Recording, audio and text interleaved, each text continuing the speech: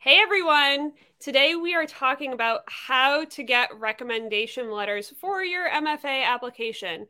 But first, if your studio habits need a kick in the butt, Art Prof has everything you need: tutorials, critiques, and professional development. So, Clara, can you get us started here with these letters of recommendation? Letters of recommendation, they're tricky because I know for a lot of people, they're not sure who to ask, they don't know when to ask, and there's problems because a lot of people, when they're applying for an MFA, they went to school a long time ago. And so maybe they haven't kept in touch with any of their professors. And I've been on both ends. I have been somebody who has written probably 30 letters of recommendation a year when I was at Wow. RISD because they all knew I would do it. Lauren, have you ever not asked somebody because you're like, oh my gosh, they're flakes, they're not going to do it? Yeah, and it also puts you in a state of vulnerability. I always get scared that someone's also going to say no to me. So I only have a few people I trust for letters of recommendation. And it's a bummer because I do think that it favors people who are within academia. And so if you are outside of academia, it can be very tricky. Although for an MFA application, you do need to have an undergraduate degree to apply, but sometimes your undergraduate degree isn't in art. And Oh, so, can you get one from a biology professor for an MFA? It's so confusing.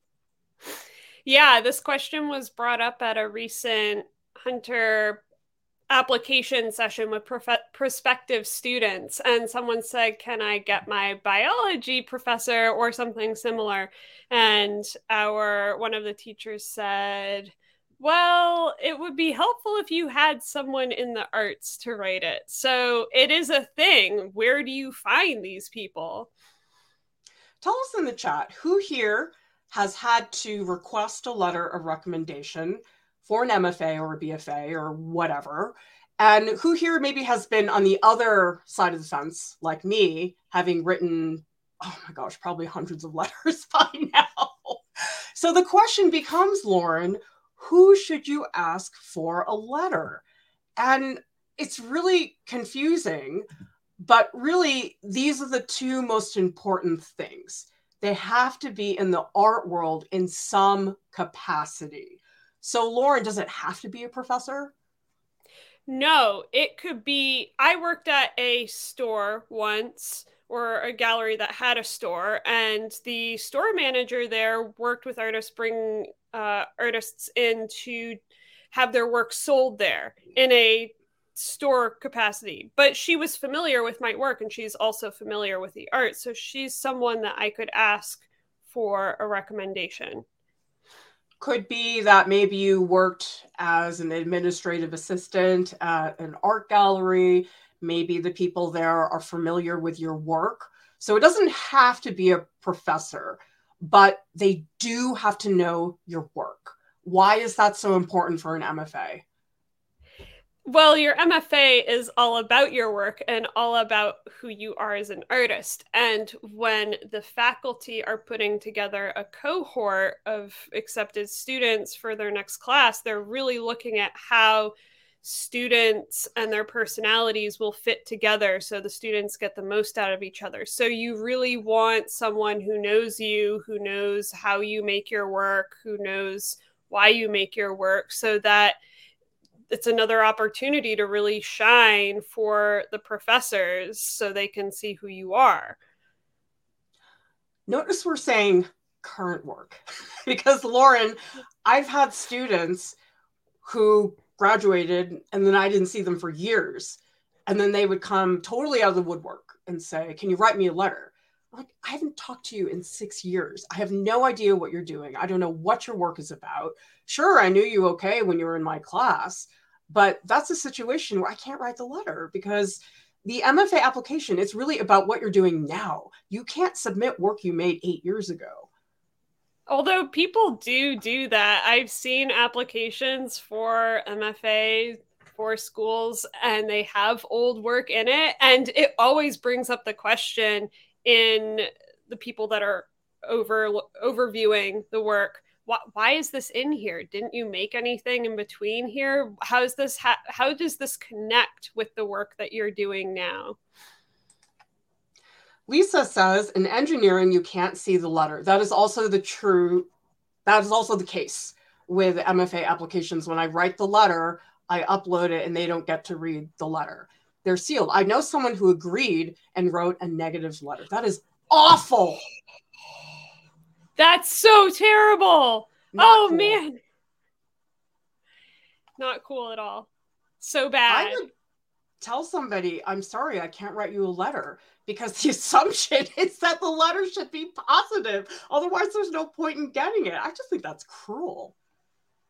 Although there it is again, is do you trust the person that's going to write a letter? Do you have a current relationship with this person? If the person, I mean, that would be pretty horrible if the person that you got a recommendation from has always been acting so nice to you, but really they thought you were terrible and wrote you a terrible letter. That's, oh man, so bad. But also, how do you find out that they've written you a negative letter? How does that... I want to know. So here's the situation. What if you don't know any professors or artists you could ask? Do you know people who have been in that situation, Lauren?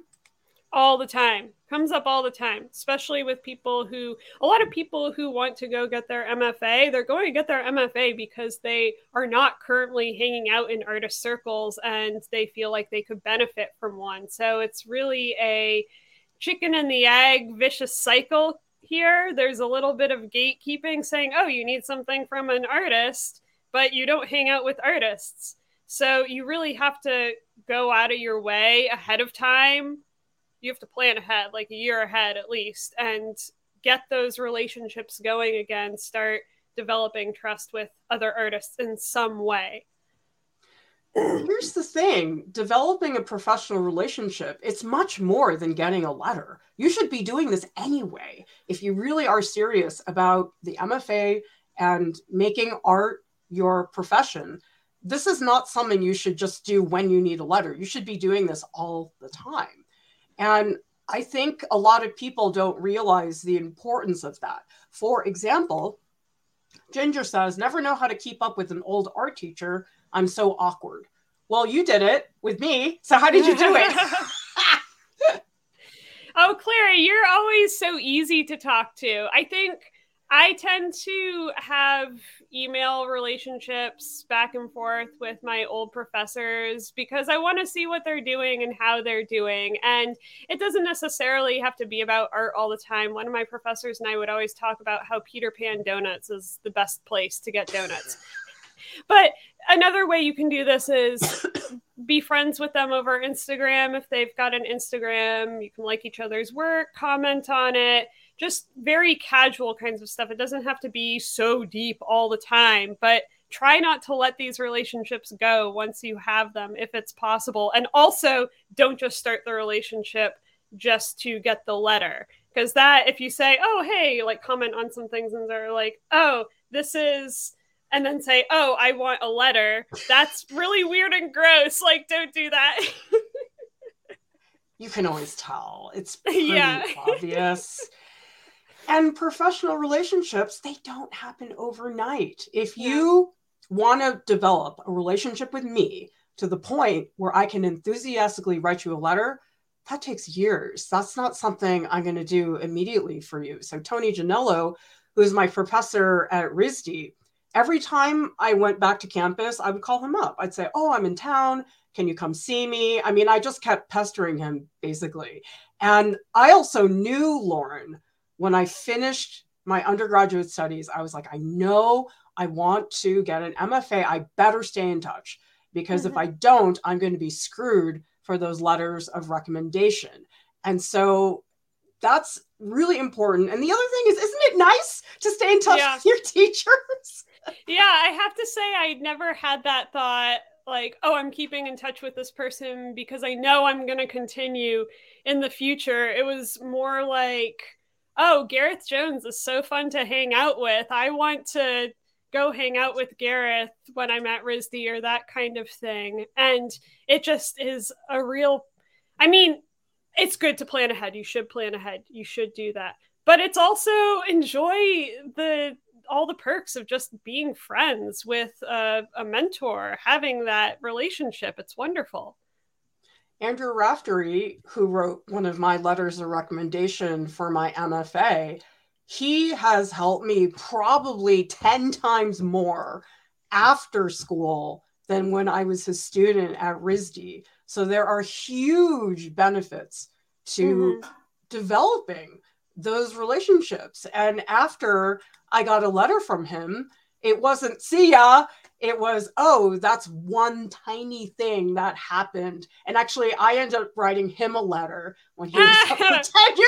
So yeah, it goes. I think, ways. Yeah, I have to say that to make this feel more comfortable for you in asking, it really is good to have that relationship over time, because you do give back in a way to that other person. So for you, Clara, for instance, I remember you were writing your book and you sent me a draft to look over, and I was so happy to do that and read that. That was really fun. So there is an exchange going on, and ideally with anybody that you ask, there should be some kind of a exchange or feel an amount of equality in the relationship. You're not just some underling. You guys should have an equal relationship, I feel like. And you never know, that one visit where you wandered into your professor's classroom could get you on a live stream with me, because that's what happened with me and Jordan. He just stopped by my class. He said hello. We chatted. That's why he's here, because he did that. If he had never come to my classroom and I'd never seen him after the class he was in, I would not have thought to ask him to work here. And so these little things, they don't seem like a big deal, but they really are, because when you're a teacher and a student makes the effort to engage with you outside of, oh, getting a grade, you notice that. Yeah, definitely. Seven Angelic says, what is the point of the letter? Are they just making sure you're committed to the work? Mostly, yeah. I'd say that your portfolio is by far the most important thing, and then your statement, and then letters of recommendation are mostly a character check. And so you don't need the fanciest person ever to write them. I think a lot of people, especially at the MFA level, think that they need, the person that went to Yale or something like that. But really, it's not going to make or break you, and it's much more important about the content of the letter rather than the person that's writing it. What do you think, Clara? Yeah, it's basically validation that you're not somebody who just picked up a pencil and started scribbling things. I mean, it's to say that, yes, you have a substantial practice. You are in a place where you are ready to pursue a master's. Because I've had students, they ask me for letters for an MFA, and I know their work isn't quite there yet. And so I'll tell them that. I'll say, listen, I don't want to write you a letter right now because I think you need to do more work. So that way you really are ready for that experience. And in some ways, that's a wake-up call. Because if I say that to you, Lauren, hey, I'm not so sure you're ready, what would your reaction be? I probably wouldn't apply to school yet because it's expensive and I trust what you say. Lisa says, why is the letter about the work? They can see the work. Shouldn't it be about your work ethic or communication skills, things that don't show? I think that that's a great question, first of all. I think that there is a lot of things that happen in the process of making the work that are really relevant to who you are as an artist, stuff that professors see, how you work, defines what the work ends up looking like. So the artist and the artwork are really interconnected. They're hard to pull apart, especially in this day and age. And you do talk about their work ethic and their communication skills and ability to engage critically with the work. It's all one big package. It's just I've seen definitely students have come to me. I look at the portfolio. I always ask to see the portfolio before I decide to write the letter. And I look at the work, and it seems like this mishmash of undergraduate homework assignments. And in that case, I'm not going to be able to write anything positive, because if you have a portfolio like that, you're not really ready to do an MFA. You really have to have work that has a more cohesive vision that stands on its own. Now, asking to be a teaching assistant, just do it. I was always scared to ask, but Lauren, you were not. I was everybody's teaching assistant undergrad. Actually, it's so bad. I was teaching assistant so many times that I've said no to doing teaching assistants this time around in my MFA, which I don't know, might affect me poorly down the line, because it really does help. It creates a mentorship between you and that artist, because you are working together all the time. They are really seeing how you are working, how your organization skills. It's different than being a student. And so it kind of does the framework does the work for you a little bit in developing that relationship. And really, when I've had students who are teaching assistants, it's a collaboration that I have with that student. And it's a deeper level of relationship, because a teaching assistant position is for a whole semester. So this is not just, oh, I see you once. It really is significant. Ginger Cell's asking, you can ask to be an assistant. Clara, do teachers choose their assistants just from a pool of students, or is it more often for you that you see students ask to teach? Sometimes let me see. Okay, it's half and half. So I have had a lot of students email me and say, oh, can I be your teaching assistant? More often than not, though, I do have students who I want to work with. Lauren, you're fabulous. So I will be a terrific teaching assistant.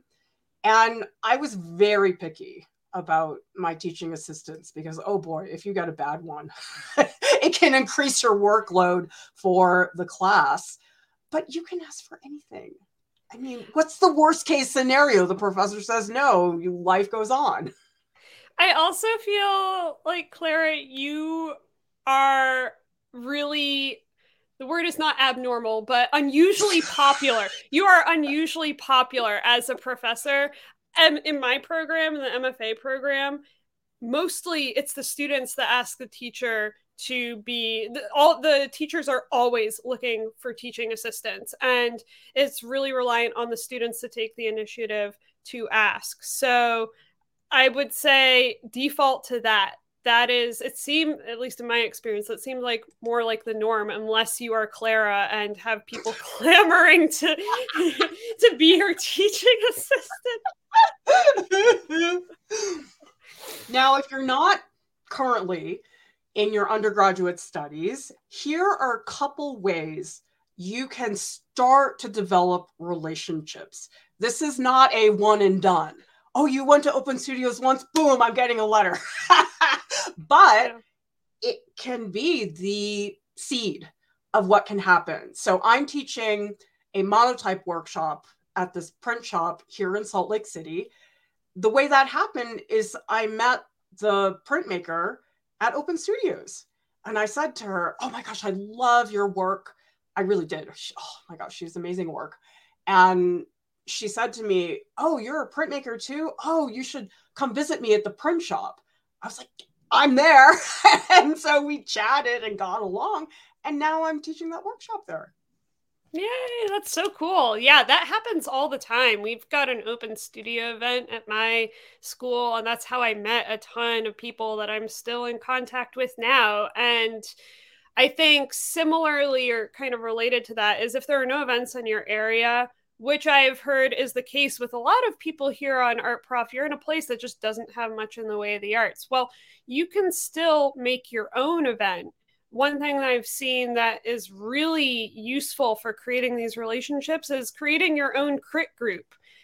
put it out there, put signs or let people know that you want to start a crit group, and you can get people in and start building that trust and keeping each other accountable and looking at each other's work. Because if you don't have a teacher available, which happens a lot, you can still also ask an artist who just knows your work really well, or a collaborator. I've asked Eloise for letters of recommendation, and she's asked me. And I think that's totally appropriate because we've known each other for 10 years and know our work really well.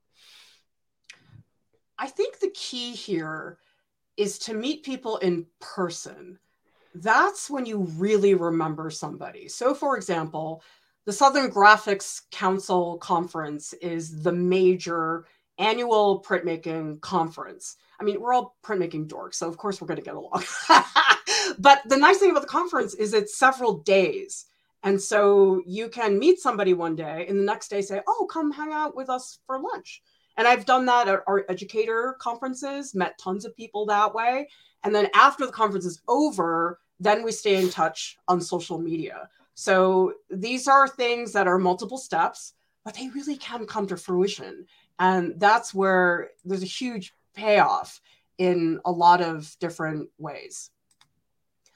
Maria's asking, I'm a bachelor's architecture student. Can I get admission in RISD in postgraduate and fine arts? So I don't know specifically about RISD, but your undergraduate degree does not have to be in fine arts for you to get a fine arts degree. That's something, Lauren, a lot of people are very worried about. Yeah. And in fact, and we always say this on our streams, having a degree that's not in the arts sometimes makes you a more attractive candidate because you have unique background experience that you can draw into your work. There are plenty of painters out there, for instance, who just went to undergrad painting and then just went into painting or MFA painting, and all they know is painting. And that conversation gets stale really fast. Me being one of those people who went from painting to painting. So we need you that do not have a fine arts undergrad degree. We need you really badly. Ella's asking, how do you feel about being asked to write your own recommendation, then having the recommender edit it or not and sign it? I would not be happy to do that because, I mean, don't you want the recommender to write it? I have had teachers who were lazy enough to recommend that. And I was like, see ya. Oh, that happened. I'm fine with it. I feel like that happens a lot. And basically it's like, okay, how would you want to be perceived? I mean, at least you know what the letter looks like, right? It's just very common, and I think it's fine. Shaw says, did my bachelor's in fine arts. Now I'm stuck without an MFA. Any source where a person could get information about enrolling for master's on scholarship? It depends if you are an international student applying to a program in the US, or if you're somebody who lives in the US who applies to a US school.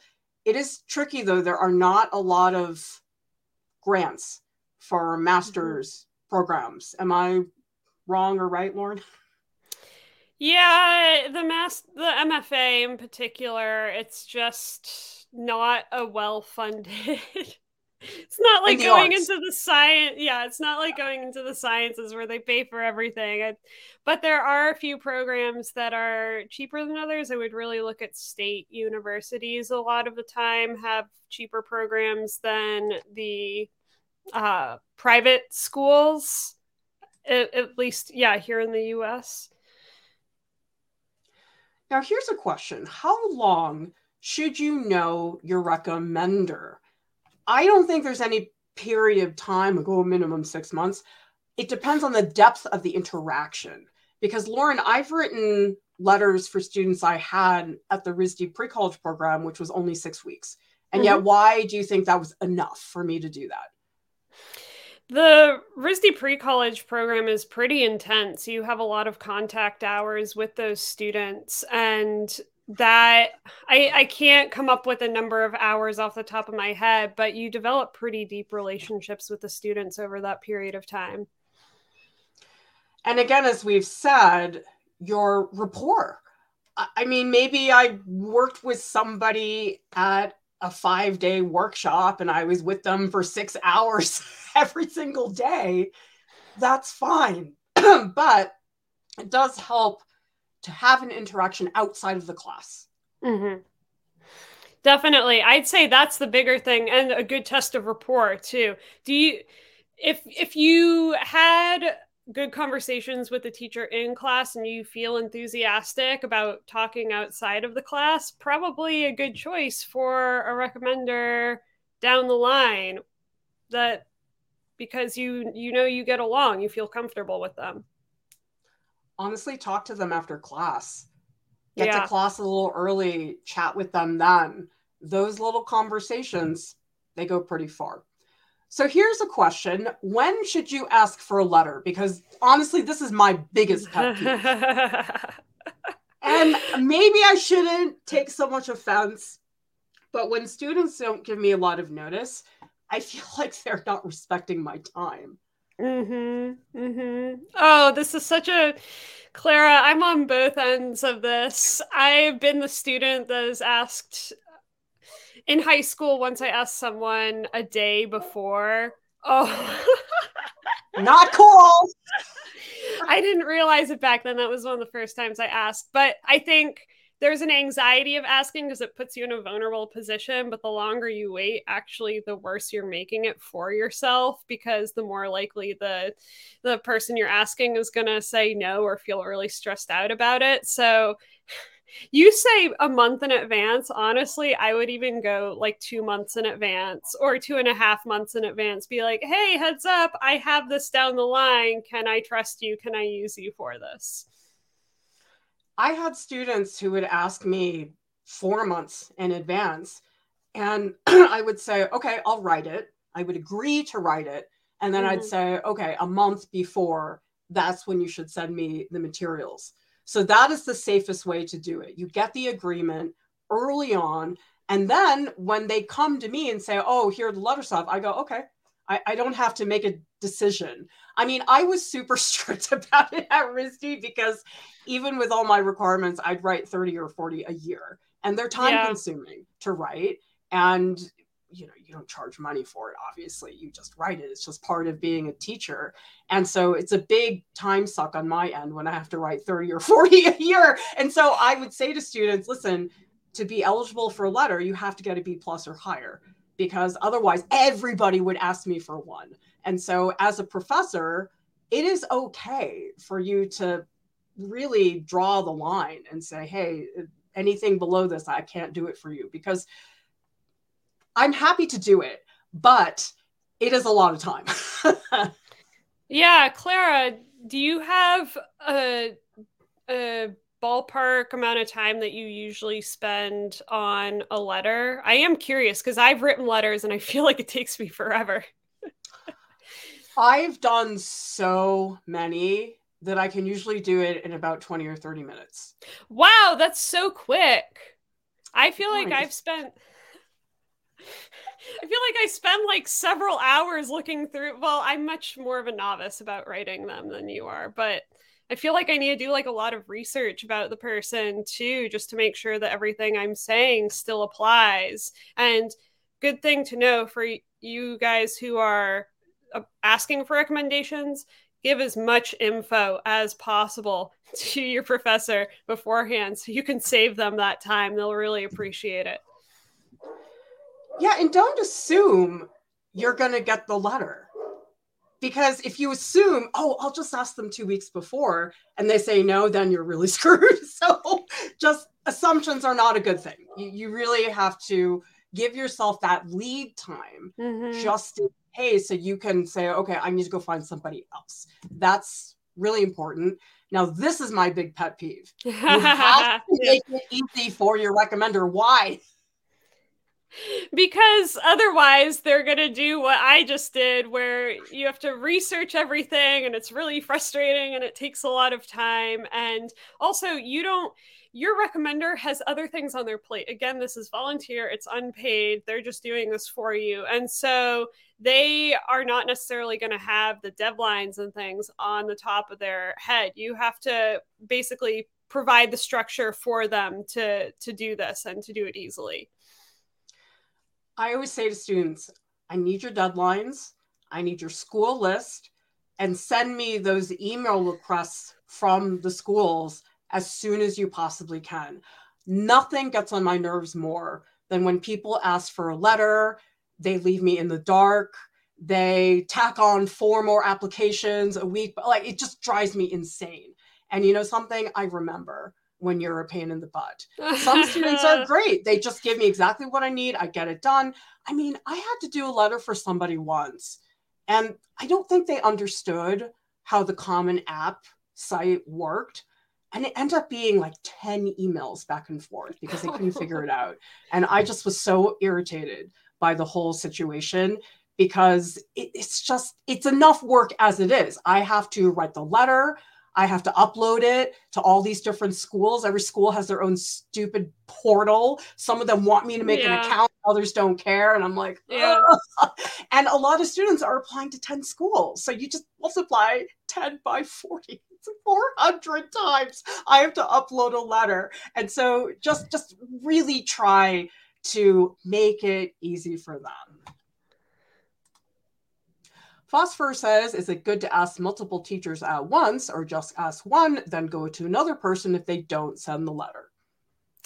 Usually schools that I've seen ask for more than one letter. So I find personally in all of my applications that I ask teachers more than once for things. And what I do is I create a list of people that I would trust asking for a letter and then try to fit them within the different schools or different jobs based off of their expertise and what the letter is asking. And then I will just go down the line and be like, hey, so-and-so, can you write me a letter for this and this? And then, hey, so-and-so, can you write me a letter for this and this? And as I get responses back, I can edit or change things as needed and say, hey, can you actually do this one as well? Because basically they're going to be copy pasting mostly what they have into things. So it's better to ask them all at once for a few schools if you need that, than going, hey, can you do this?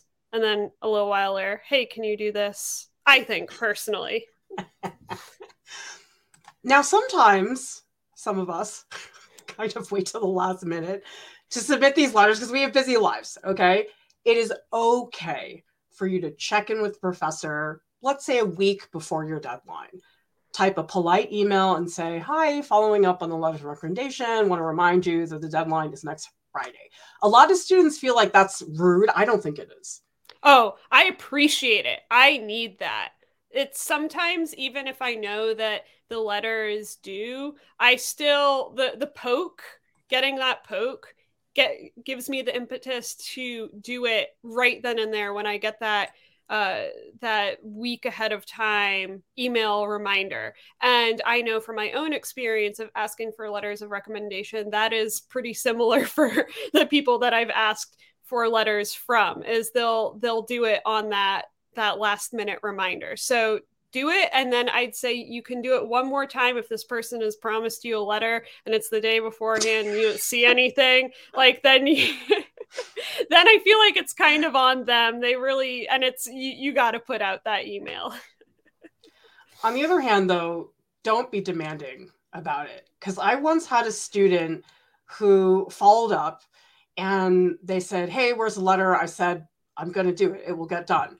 And they wrote back and said, well, I really would feel better if you did it on this day. It's really important to me so I can be more comfortable about my application. I was like, I told you I would do it. Don't demand that I do it on a specific day for your comfort. Because, Lauren, I like to think I'm a pretty responsible teacher. I'm not the type of person to flake entirely. And that made me mad, and I remembered it.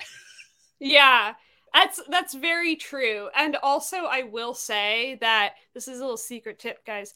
The schools are pretty lenient in my experience with receiving late letters of They recommendation are. because this Yes. happens. This really happens more than you think. So it's better not to make your recommendation letter person angry. Just talk to the school and say, "Hey, my person is late." And they'll say, "Oh, we get it." Now, this is very important. You can get the letter. You're all set. Sure. You never have to talk to that recommender ever again. But why is this critical, Lauren? Saying thank you. Because they did a lot of work for you and they're also helping you get the thing that you want to get. They're invested in you, and saying thank you is the least you could do.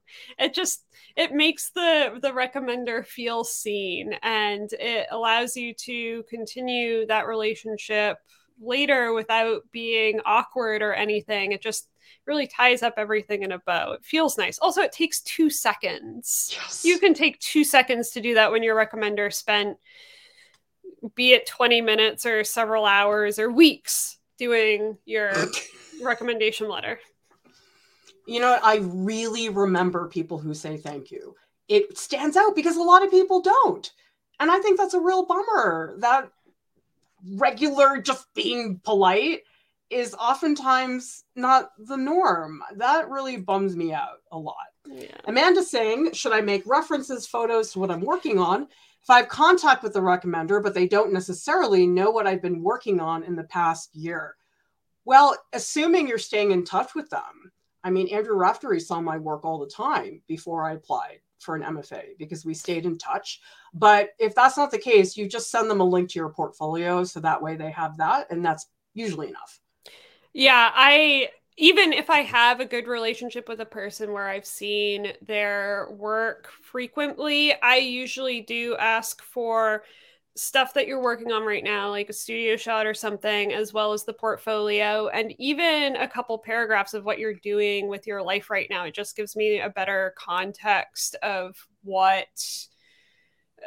how you're growing and changing versus how I know you from when we work together.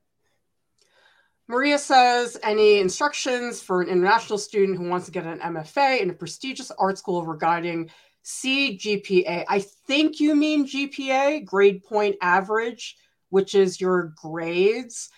Yeah, I mean, you don't want to have a super low GPA, but really the portfolio is the most important thing because people will say to me, oh, I should enter competitions. If I win competitions, then I should put that down and that'll help me. No, unless you won the Guggenheim, it's not really that helpful. It's really the portfolio. Yeah. Yeah, nobody cares about it's GPA is kind of a joke when you're at the MFA level. I know some people that haven't even looked at their grades since they came to school. I mean, as long as you're passing the classes, like, you're fine. There's a lot of confusion between what is the difference between a letter of recommendation versus a reference. I have done both, but the letters of recommendation, they're really for academia for the most part. Mm-hmm. And the reference is more like, I feel like with a reference, the person has to do less, the person you're asking, because really it's just someone might send you an email or give you a call and say, hey, what do you think about this person? And then you say a couple sentences and that's it. So the reference, yeah, job applications, residencies. Recently I found you need reference, not letters of recommendation. And you're just asking for permission basically so that person doesn't get a random call from a random person saying, hey, what, like, that's so weird, that's so creepy. You have to give a heads up. It's happened to me. I've had students just put me down, didn't ask, and I was mad. That's not cool. You have to call them and say, hey, are you willing to be a reference for this and this? And I say, well, what do they want from me? Most of the time, they just want your contact information. And the most they'll ask for usually is a phone call or an email or something like that. They just want to make sure you're not totally out of your mind and that you're a valid human being who can put two sentences together. That's usually, because usually in a job, once they're calling references, that means they're pretty close to hiring you and they want to see if there's any red flags. Now, letters, degree programs, obviously, once in a while, a grant application. The only one I can think of is the Guggenheim. I can't think of any other art grant that requires it. So it's not as common, but it does happen sometimes. Yeah, agreed. We have super chats here. Thank you, Amanda, and thank you, Sonnet18.